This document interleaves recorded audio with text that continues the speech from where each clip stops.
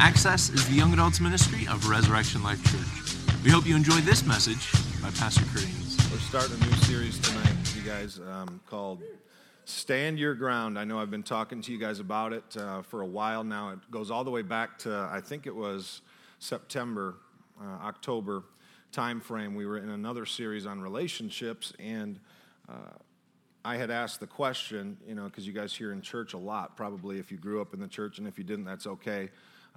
And you just started attending church, at some point in time, you'll hear something, from a preacher or a teacher or somebody with a microphone who will say something like this: you got to be in the Word every day. You got to be in the Word every day. Anybody ever heard that before?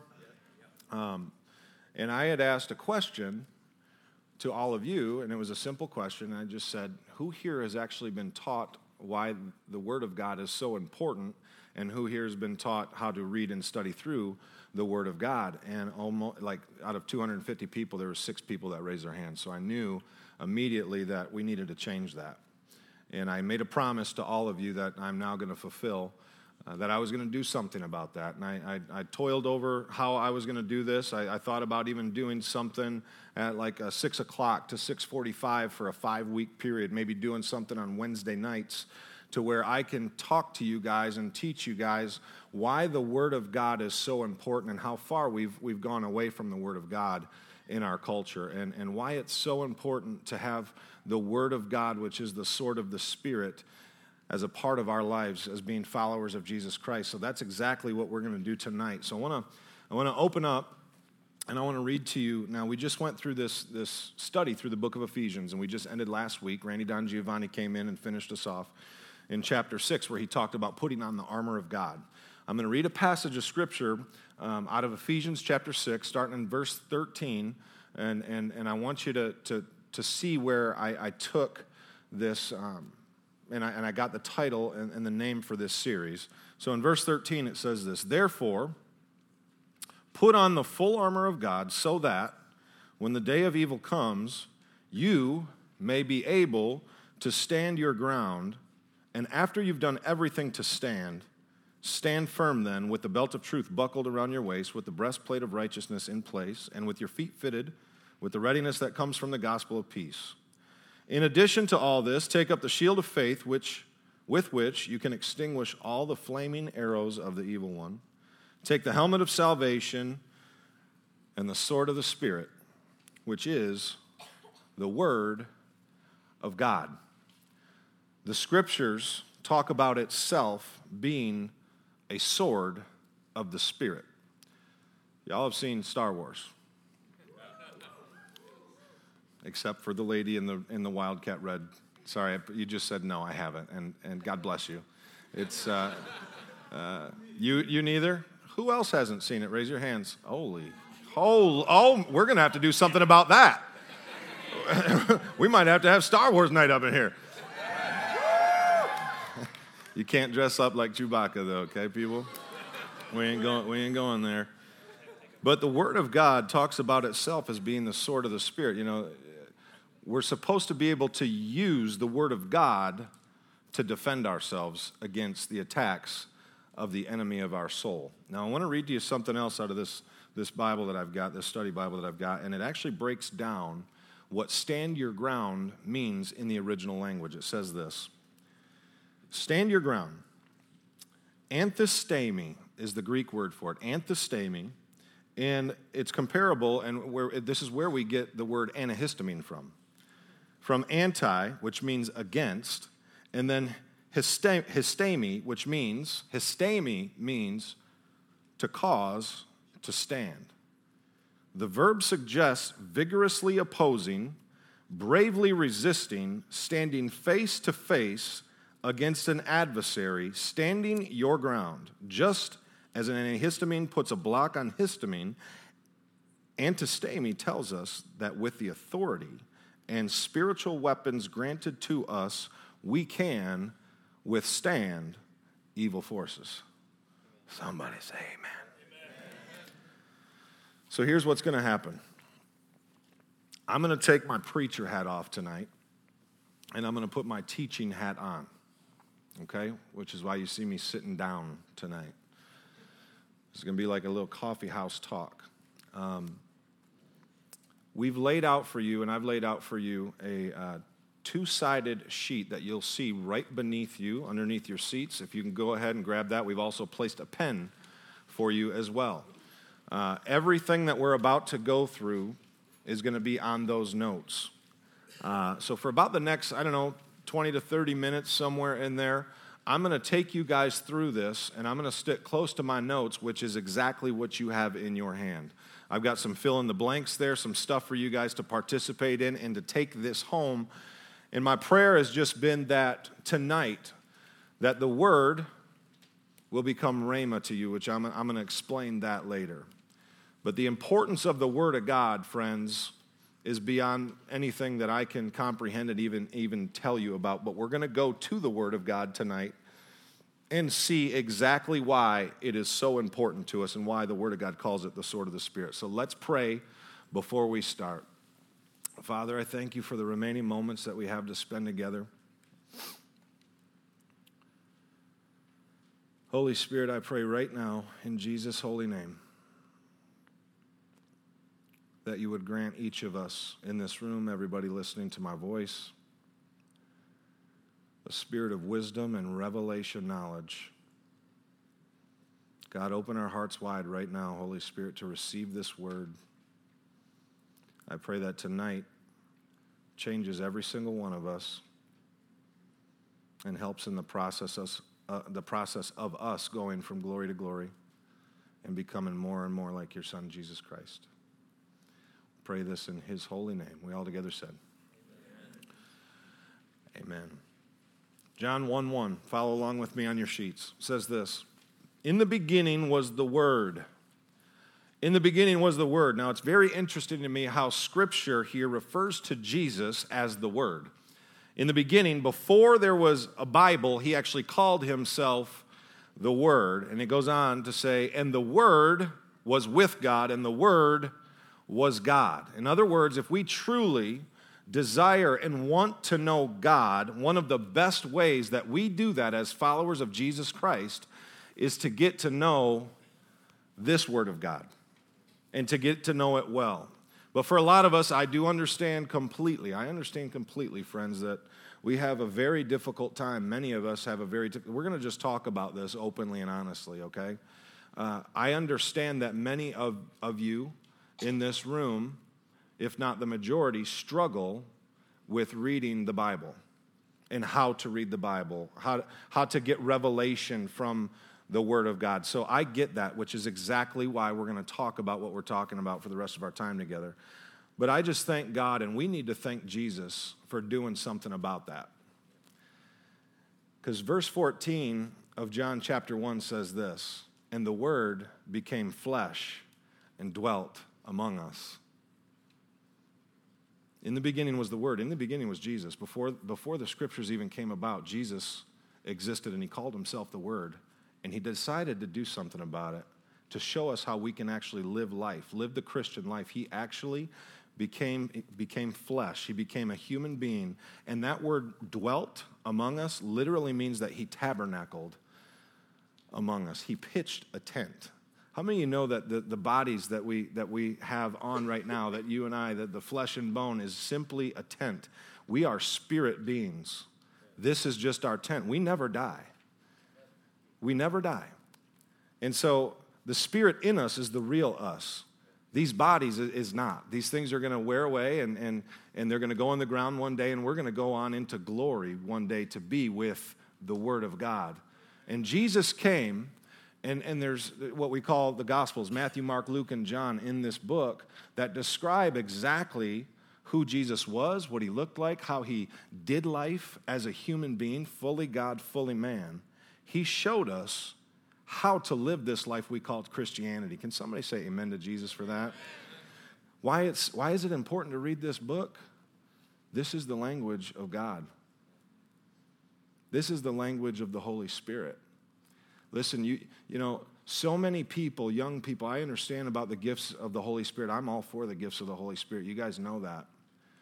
But if you do not know this book well, let me say something to you. If you don't know the Word of God, stop prophesying. You're going to hurt people. and you don't even know it. How important is the Word of God, friends? I can't even describe it to you. This is the language of God contained in a book. And I'm going to get to, in the series, in the weeks to come, in the weeks that ensue, I'm going to break down for us some very difficult things. I want to talk about, the difficult portions of Scripture that we all wrestle with. There are portions of Scriptures that I wrestle with and I don't have answers for. But you know what? I don't need to have the answers for anything, because as soon as I have the answers for everything, then I make myself God in my own life, and I don't want that. Somebody say amen. So, Jesus did something about it. He came to planet Earth to show us how to live this life, and then he made claims about the Bible that we're going to get into a little bit today. So here's what I believe is going to happen over the next 4 weeks. I think that all of us are going to fall more in love with God, and I think that we're going to fall more in love with his holy scriptures as well. Amen? So first thing I want to say is this, and this is on your notes, about the Word of God is this. It's alive. The Word of God is alive.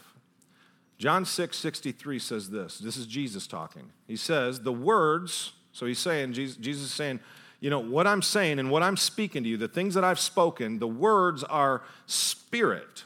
Now, this word spirit here is very interesting and intriguing, because it's not the actual translation of the word spoken in the original language. The original language word that was spoken for spirit is the word pneuma.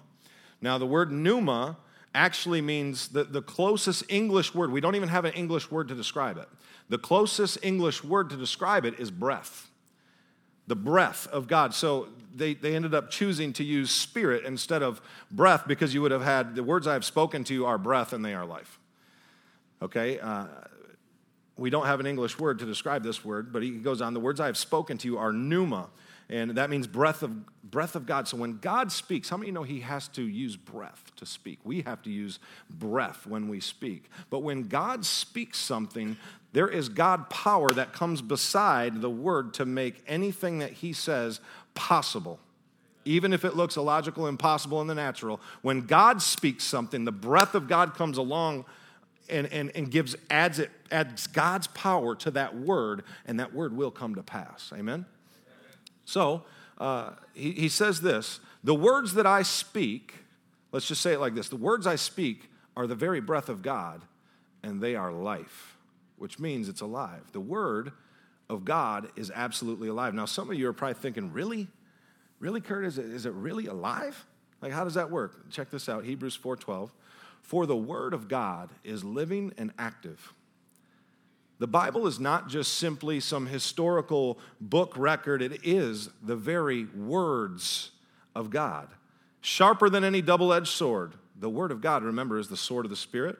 It penetrates even to dividing soul and spirit, joints and marrow. It judges the thoughts and the attitude of the heart. How many know the word of God gets all up in our business? Amen. Does it not? Dividing between even joints and marrow, and it judges the thoughts and attitudes of our heart. And it does that. It gets all up in our business, and it does that so that we can become more like his son, Jesus Christ. So my challenge is for all of us to be as excited about the Word of God as I get. I just purchased this Bible actually from our bookstore just the other month, and I was like a little kid, literally going into a candy store, and I'm talking with the ladies up front, and I'm trying to figure out, do I want to have the one with the thumb tabs? And, I'm looking through. I spent a half hour, and I'm just thinking, man, this is the new Spirit-filled Life Bible that Jack Hayford put together, and I'm just so excited about it, and I get it, and I get home, don't I, honey? She's so sick of me buying Bibles. You should see me. You should see me at home when I study. I've got two NIV study Bibles, an ESV study Bible. I've got an NLT, a New King James, the Message translation. I got my YouVersion open and my computer open on Bible Gateway. It's just, I love reading God's Word. I can't get enough of the Word of God. Amen. So my challenge is I just want you to be so excited about the Word of God, because I understand that your, culture, not just with your age, but even, people my age. We've gotten so far from the things of God and from the Word of God, and a lot of people are really having a difficult time, and I know I don't need to tell you this, are really having a difficult time standing their ground and facing the storms of life, and you see them falling down left and right. But if you'll build your life on the Word of God will never let you down. You'll withstand any storms that come your way. So here's what we're going to do. Number one, I'm going to do this. I'm going to give you a theological teaching right now of how the Bible comes alive to us. And then I'm going to give you some practical steps that you're going to have right on your sheet that you can leave here, and then you can take home and apply immediately into your life. So all this, again, is in your notes, so please follow along. Here's what we need to know about the Word of God. Now you're going to use your pen. Get that pen ready to go, people. Here we go. Anybody want to take a stab at this? That first one. What activates the Word? Come on, somebody. Faith activates the Word. I know some people in here know the Word. Faith activates the Word. Now, faith is a key that helps the Word of God come alive. Hebrews 4:2 says this, "For we also have had," now I want you to follow along in your notes and notice what I've put in bold there for you. "For we also have had the gospel preached to us." So the writer of Hebrews, which I believe is Paul, is saying, "I listened and I heard the same gospel message that you heard. Just as they did," he's saying, but the message that they heard was of no value to them. In other words, they didn't get it. It didn't come alive to them because those who heard did not combine it with faith. So if we are hearing, like you're hearing my voice tonight, if we're hearing or reading the Word of God and we don't mix it with faith, it will be of no value to us. This is a big issue, friends, and if you guys can get this and you can add your faith to whatever it is that you're reading, it will come alive to you, and it will have value, will add value to your life. Now, some of you are thinking, yeah, Kurt, I know that's exactly my problem. I don't seem to get anything out of my time, spent reading the Bible. I don't seem to have enough faith, right? Let me help you out, because there's something else that helps to activate our faith. Anybody want to take a stab at this one? What activates our faith? Come on, somebody, say something. Even if it's wrong. Belief. It's close. Revelation. Thank you for taking a stab at it. Revelation activates faith. So in other words, if you really want to believe what you're reading, if you want it to come alive to you personally, revelation has to happen. And it's these, when you're reading the Bible or you're listening to a preacher or a teacher teach, and all of a sudden you kind of have those, I get it. All of a sudden it comes alive to you. You got revelation. So something we have to understand is this. There are two words for the word in the Greek language. Let me say it again. There's two words for the word in the Greek language. And here they are. This is what they are. Logos. Logos means written word, or in this case, what we're doing, the spoken word. Many people are going to leave tonight, thinking, man, that was an awesome message. I just absolutely loved that. I got so much out of it. And then there's going to be other people that leave, and they're going to say this, man, I ain't getting nothing out of that. And here's why. They're not getting the second word for word, which is rhema. Rhema means this, revealed word. It's a revelatory word. You understand, you have that aha moment. So how does this happen? I want to share with you a Bible story of this very thing happened to Mary, the mother of Jesus. So you guys know the story. You guys have celebrated Christmas, right? The plan for Jesus to come to earth, the angel Gabriel comes to Mary and says to Mary, hey, Mary, you're going to get pregnant with God, okay?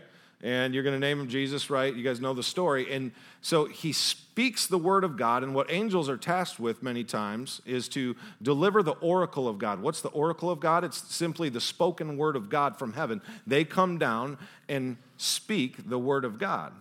Now, I want you to see her response. Check this out, everybody.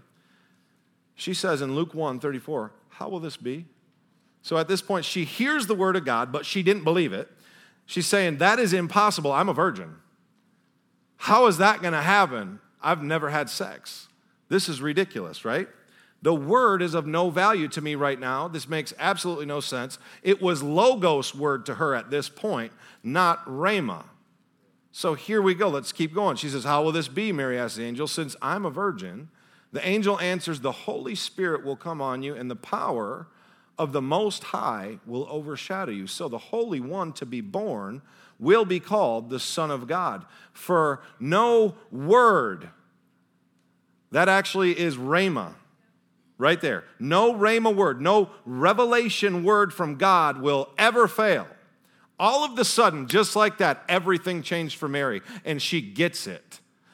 Aha! It became revelatory to her, and then you see her say this, I'm the Lord's servant. She says, nope, that's impossible. I have no idea what you're saying. And then all of a sudden he says this, speaks it again. No word from God, rhema word, will ever fail. She has a rhema experience.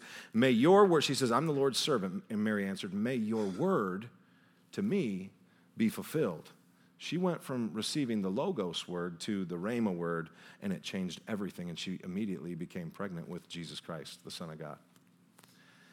So the next one is this. What activates our revelation? Meditation. Meditation. Meditation. Good try. You're wrong. Meditation activates revelation. So, most likely on the first pass, and every single one of us have experienced, and I would even go as far to bet this, most likely on the first pass, we don't really get revelation from the Word of God as we're just kind of, maundering through it, kind of in a mundane, I'm just going to read one chapter, and then you read through it, and then you think to yourself, wow, I got nothing out of that. It was Logos Word, right? And here's what I'd be willing to bet. That every Thursday when you guys show up here, and I read through, which I do almost every single week, I start every week off, we go right to the Word of God, and I'll read a passage of Scripture. And upon reading that passage of Scripture for the first time, I bet most of you in here are going, what the heck is he going to talk about tonight?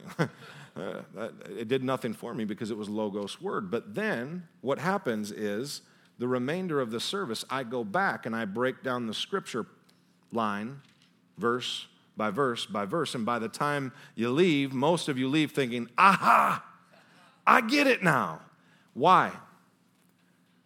Because I spent the whole week studying the Word of God, studying it in different languages, doing Greek and Hebrew word studies on it. And guess what I'm doing? I'm pondering over it, and I'm meditating on it. I'm meditating on it day and night, and I'm just meditating on it, and I'm meditating on it, and it's getting in here, and it's become revelation knowledge to me, and now I get to teach revelation to you.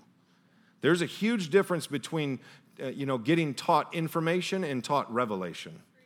You can tell when a preacher is teaching out of revelation versus just simply information. It's Logos versus Rhema, okay? And that's what's happening. And so Joshua 1 says this. And I want to say something before I even get to this scripture because it's right there on your notes, but hear me. I do this every week, and I know that it's part of my job, but I need you to understand something. That it is a trap for people like myself whose gifting and calling is to preach and to teach the Word of God. It's a trap for me to simply study the Word of God so I can teach it to you. And it's happened before. But I cannot do this, and you cannot do this either. You cannot study Scripture to simply garner and gain more information and knowledge because you will just become more proud and religious. You and I need to study and meditate on God's holy word so that it changes us, so that we can become more like his son, Jesus Christ. That is the only reason that we go to the Word of God. We do not go to the Word of God to get puffed up about how much we know, how many Bible verses we can quote. That's garbage, okay? Because you can use this book to kill. You can use this book to say slavery was okay. No. No, friends. We use this book to become more and more like our Savior, Jesus Christ. Somebody say amen. Amen. Do I have to amen myself in here tonight? That was a good word. So Joshua 1:7 says this. Do not let this book of the law depart from your mouth. Meditate on it day and night so that you may be careful to do everything written in it. Now, who doesn't want this next part? Then you will be prosperous and successful. Who wants to be prosperous and successful up in here tonight? I want that. And what does it say to do? Do not let this book of the law depart from your mouth, but meditate in it day and night. How important is the Word of God? You want to be prosperous? You want to succeed in this lifetime? Get grounded and rooted in the Word of God. Get grounded and rooted in the Word of God. God's Word is foundational to our lives. Matthew 7, I love this. This is a paraphrase of what Jesus said. It says this, "These words that I speak to you are not incidental additions to your life, homeowner improvements to your standard of living. They are foundational words, words to build a life on. If you work these words into your life, you are like a smart carpenter who built his house on solid rock." Why? Because storms are coming, friends. Storms are coming your way. Some of you are like, could you be more positive, Pastor Kurt? Let me be positive about this. I'm positive that storms are coming your way. All right? And we need to be able to stand on solid ground. We need to be able to stand our ground, and we stand our ground by having foundational words, words to build a life on, which is contained in this book. So God wants us to be able to stand our ground no matter what storms blow into town. So that sounds great, Kurt, but how? How do we do it? Number one, follow along. Let's all accept its authority. Let's all accept its authority. We have to accept the authority of God's holy word. Listen to me. Look at me. We have to accept, as followers of Jesus Christ, we have to accept the authority of the Word of God in our lives. We have to accept the authority of the Word of God in our lives. Are you hearing me? Because if you don't do this, and I'm going to break it down, if you don't do this, none of the other points that we're going to go through are actually going to work for you guys. Let me just be open and honest with you, okay?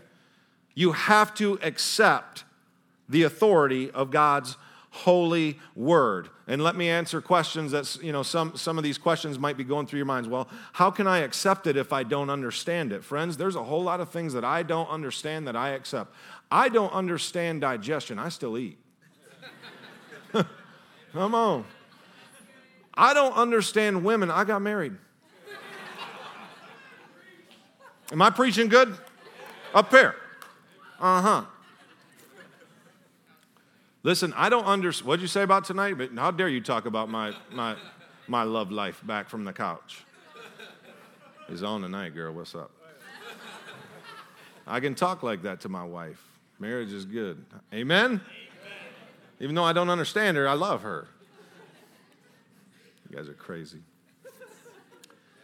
But we must accept the word of God and its authority. 1 Thessalonians 2:13 says this, "We also thank God continually because when you received the word of God," pause right there. When you received the word of God, that word received here actually literally means that you welcomed a stranger. Like you saw someone on the street that you had no idea who they were and said, "Hey, why don't you come on into the house?" That's literally what this word means. When you received the word of God, even though you didn't understand the word of God, it made no sense to you, you received it as you would receive a stranger into your own home. So you didn't know it, you didn't understand it, but you accepted it. We also thank God continually because when you received the word of God, which you heard from us, check this out, you accepted it. Not as the word of men, but actually as it is, the word of God, which is at work in you who believe. The word of God is only at work in those who have accepted its authority and believe in the holy word. Say amen, somebody. Amen. Second thing is this. Let's all trust its truths. Let's all trust its truths. How do we do that? By listening to God's word. Romans 10:17 says it this way. So then, faith comes by hearing, and hearing by the word of God. Now, I know I'm preaching to the choir right now because you're all here, but there's something to be said about church attendance. There is something to be said about making Thursday nights or a Sunday morning a priority in your life. Listen to me. You might look at me and say, well, you're a pastor. You have to be here. Yeah, I get that. But let me just be open and honest with you. Before I was a pastor and a preacher and I was on staff at a church, I was at church every single week. Do you want to know the only reason why I was at church every single week? I found a scripture in Luke chapter 4 that said Jesus attended church every week, as was his custom. If my Savior made it a point to attend church every single week, then why shouldn't I? Why shouldn't you? And listen to me, you know what I believe.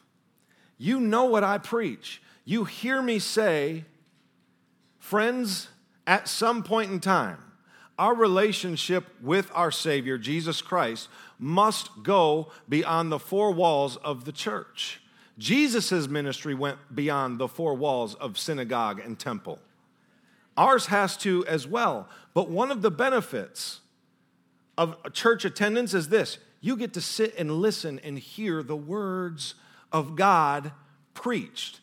And whatever strengthens our hope strengthens our faith. And without faith, it is impossible to please God. So when you come and you listen to God's holy word preached, you have hope, and hope strengthens your faith. And when you have strengthened faith, you are pleasing to God. Come on, somebody. Are you guys hearing me? You're kind of looking at me like deer in the headlights a little bit. You tracking with me tonight? Is this good? Is this rich? Is anybody getting excited about the Word of God just a little bit? So, we must position ourselves, and positioning ourselves to listen and to hear the Word of God is so extremely important. You know, I had a conversation with a gal and her boyfriend just a few weeks ago here, and you know, she used to be a regular attender and volunteer with us, and I won't mention her name, Amy Long. She knows we had this conversation, and I love Amy Long and Ricky, and you know, but she hadn't shown up in a while, and you know, I start as a you know, a pastor and an overseer of your souls, if you will. I notice sometimes, and I don't like to get into people's business too much, but she came up afterwards and she says, "Oh my gosh, Pastor Gert, I wasn't even going to come tonight.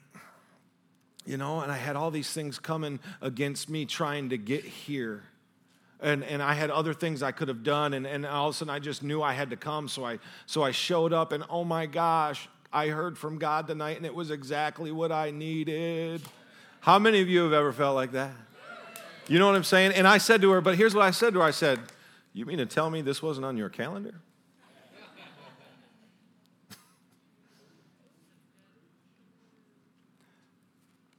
You mean to tell me this isn't a priority for you as a follower of Jesus Christ?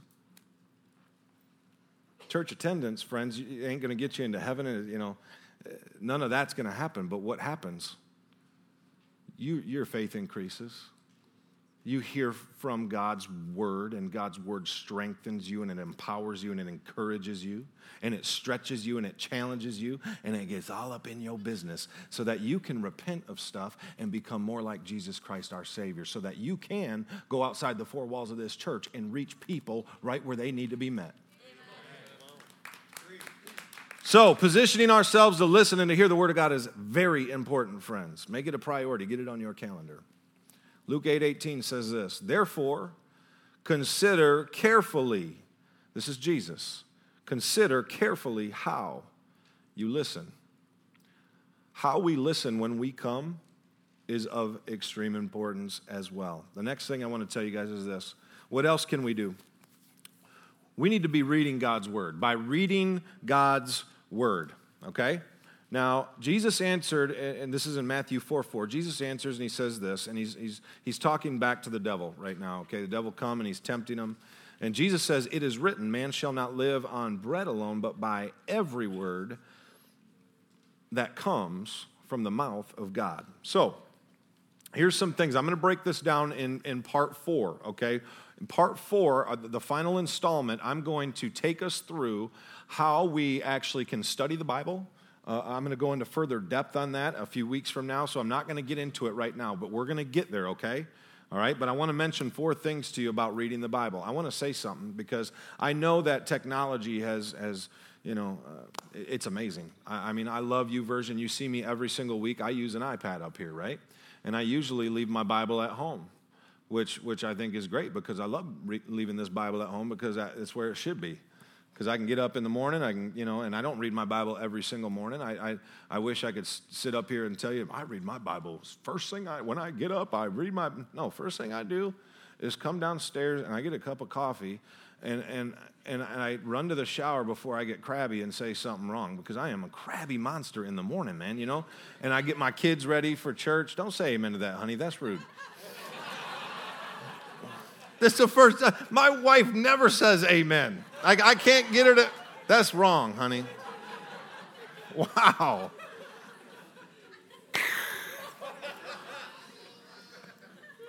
But it's true.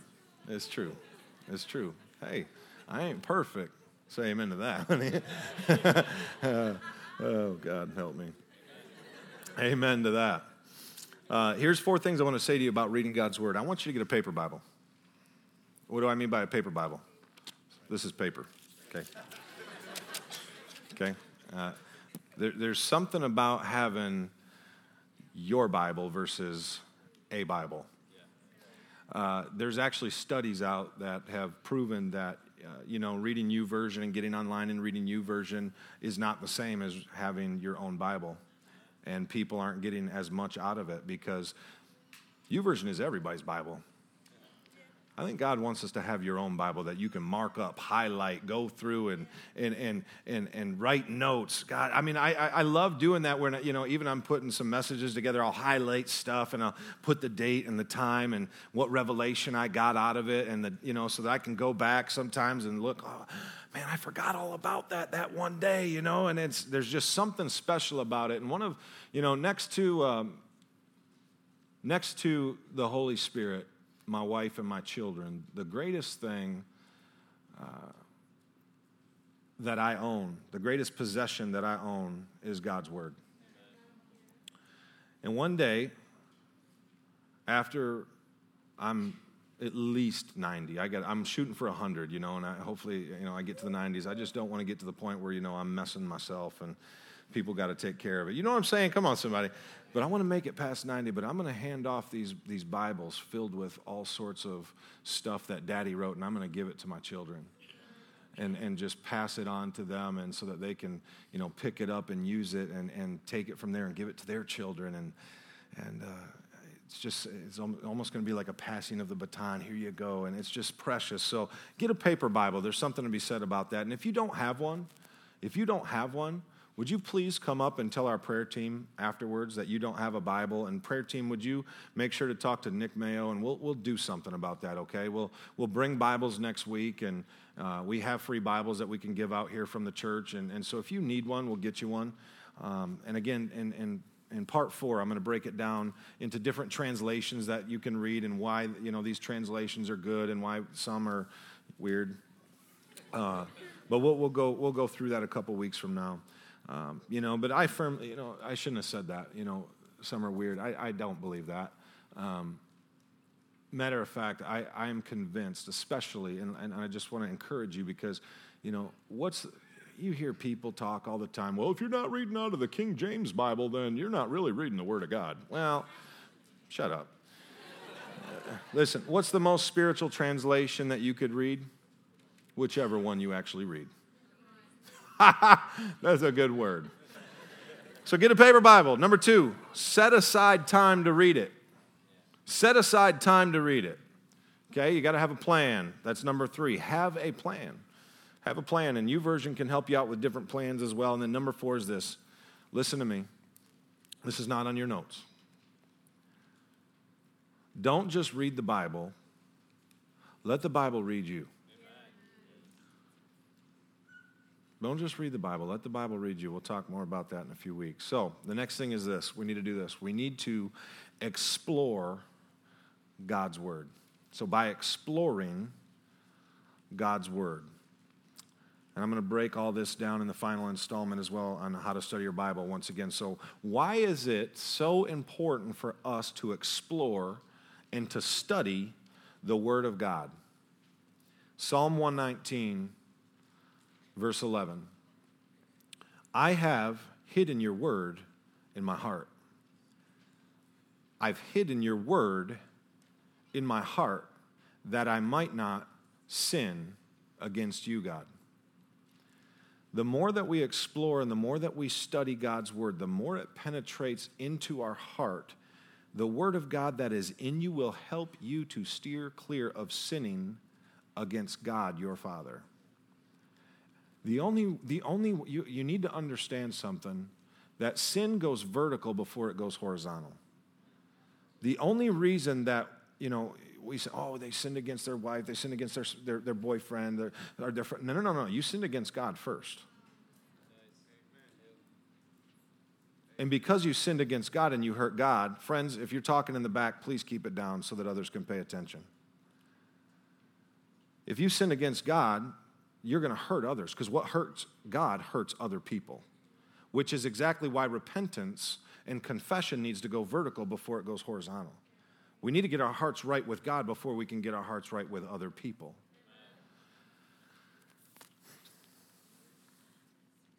I'm going to finish on a story. Honey, would you do me a favor? I did not write this down, and I forgot earlier. I had a lot on my mind, but would you look up and Google a scripture? It's in Deuteronomy, and I can't remember what chapter, but it talks about having 2 to 3 witnesses.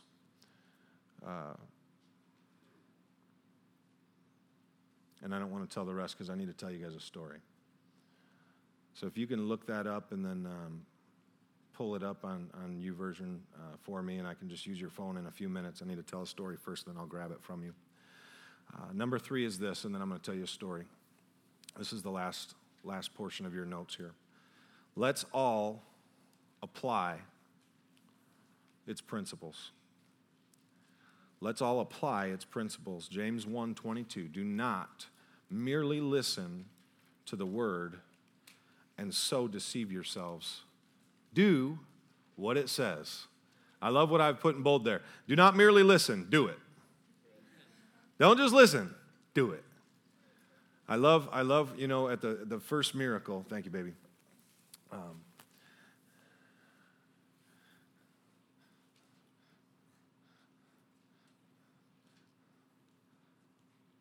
The first miracle, the wedding at Cana.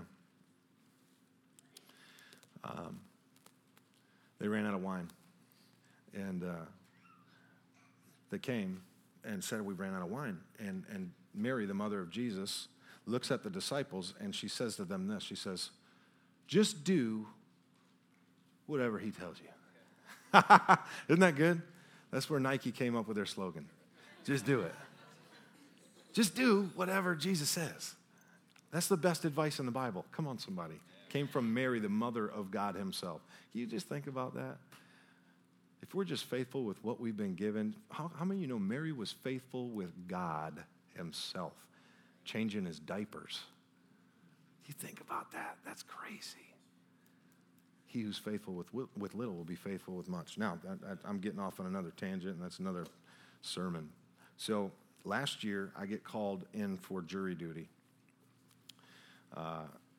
Wanted nothing to do with it, but here's what happened. I showed up. I can't remember. It was either a Monday or a Wednesday morning.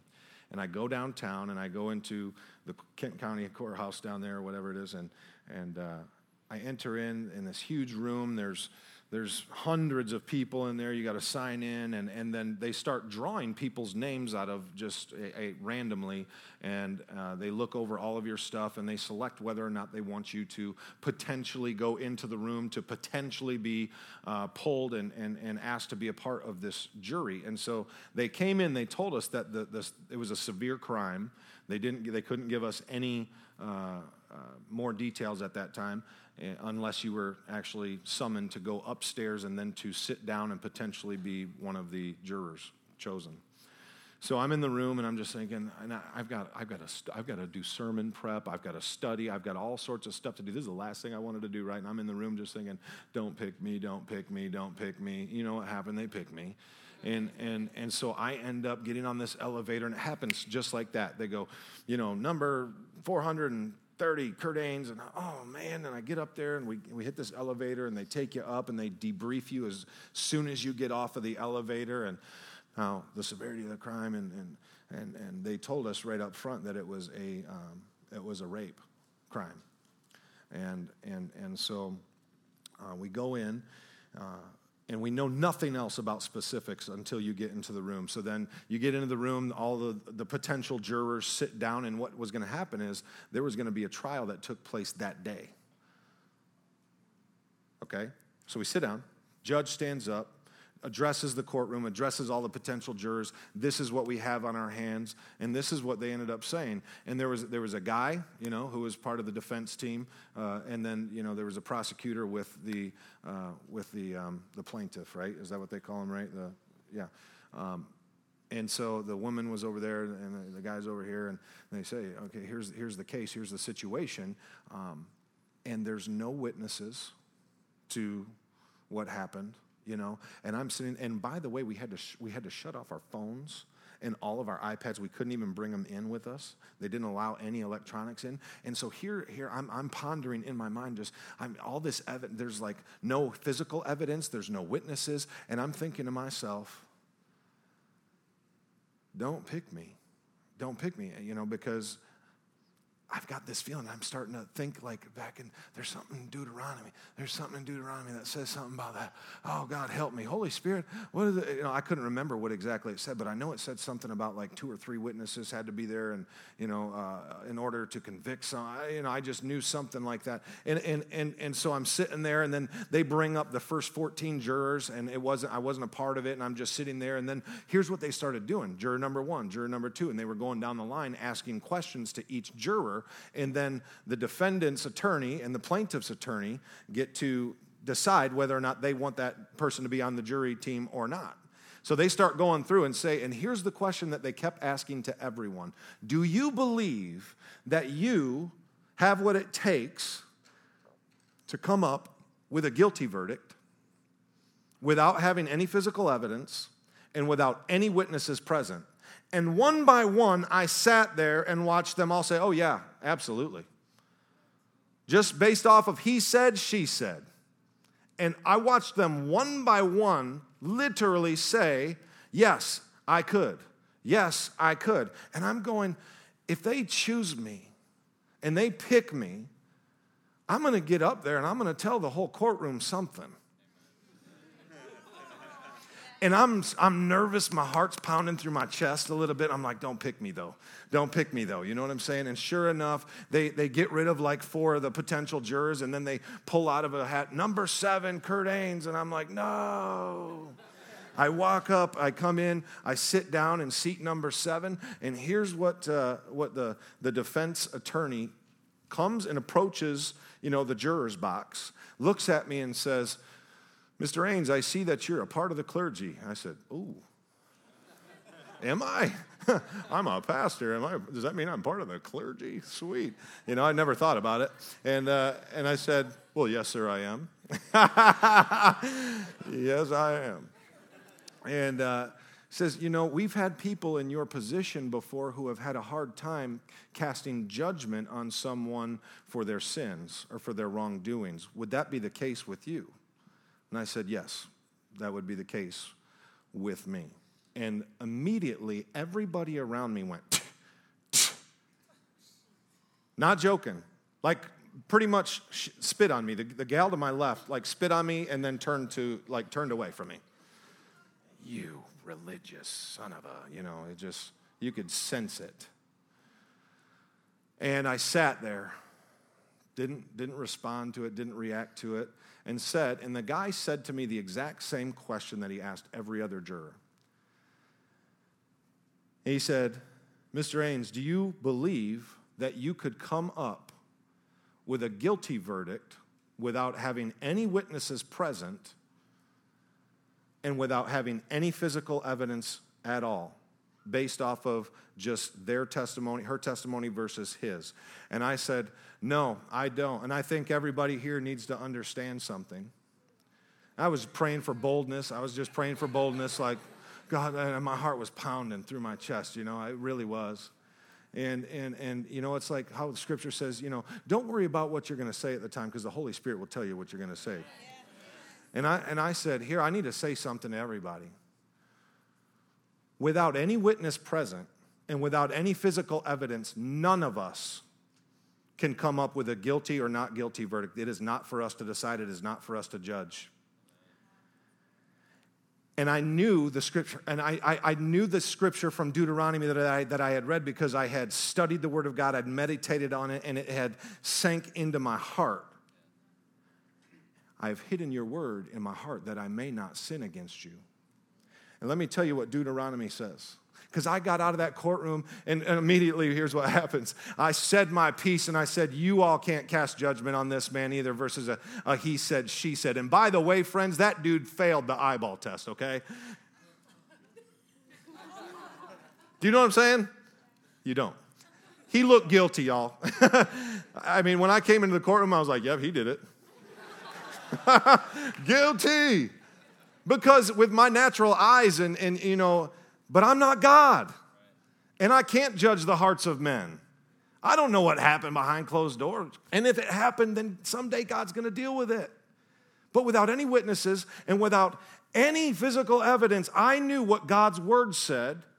And so I spoke up, and guess what? The defense attorney said, we'd like to excuse juror number 7, Kurt Ains, right now. And I got up, walked out, handed off my thing to the people behind, you know, in the courtroom, and I walked out with my head high, just like this. I hope y'all listen to me. Here's why. I get out, and here's what I do. I got on Google as fast as I could, and I looked up this scripture just like my wife did, and here's what it says.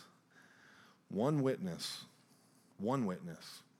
is not enough to convict anyone accused of any crime or offense they may have committed. A matter must be established by the testimony of 2 or 3 witnesses. I got out of there and I said, suckers, I didn't sin against, you know what I'm saying? I was like, thank you, Jesus, that I knew your holy word. I knew your holy word, and I did not sin against you because the word of God was hidden in my heart. Amen, somebody? How important is the word of God? It is extremely important, and it will keep you and train you. It will keep you, and it will train you, and it will help you to not sin against God. Somebody say amen. Amen. Let's pray.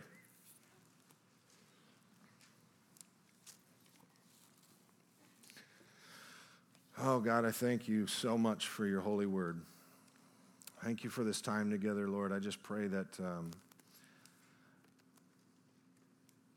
Holy Spirit, you reached everyone where they needed to be reached tonight, God. Strengthen us, encourage us through your word. I pray that you, Holy Spirit, would help to read the word with us as we dive into your word between now and next week.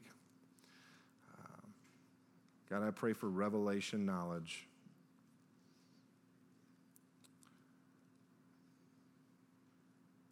Pray that as we read, the word would go from logos to rhema.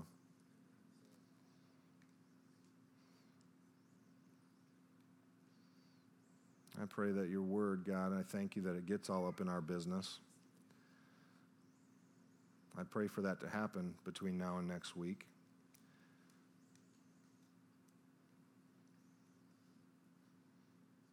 And I pray that if that does happen, and when it does happen,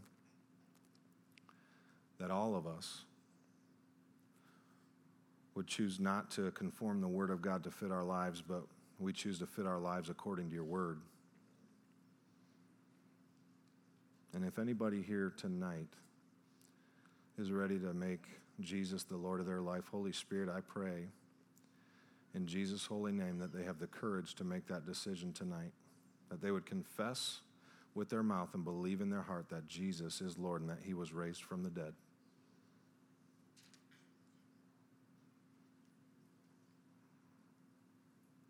We love you, Lord. We honor you and we praise you. In Jesus' name. Everybody said,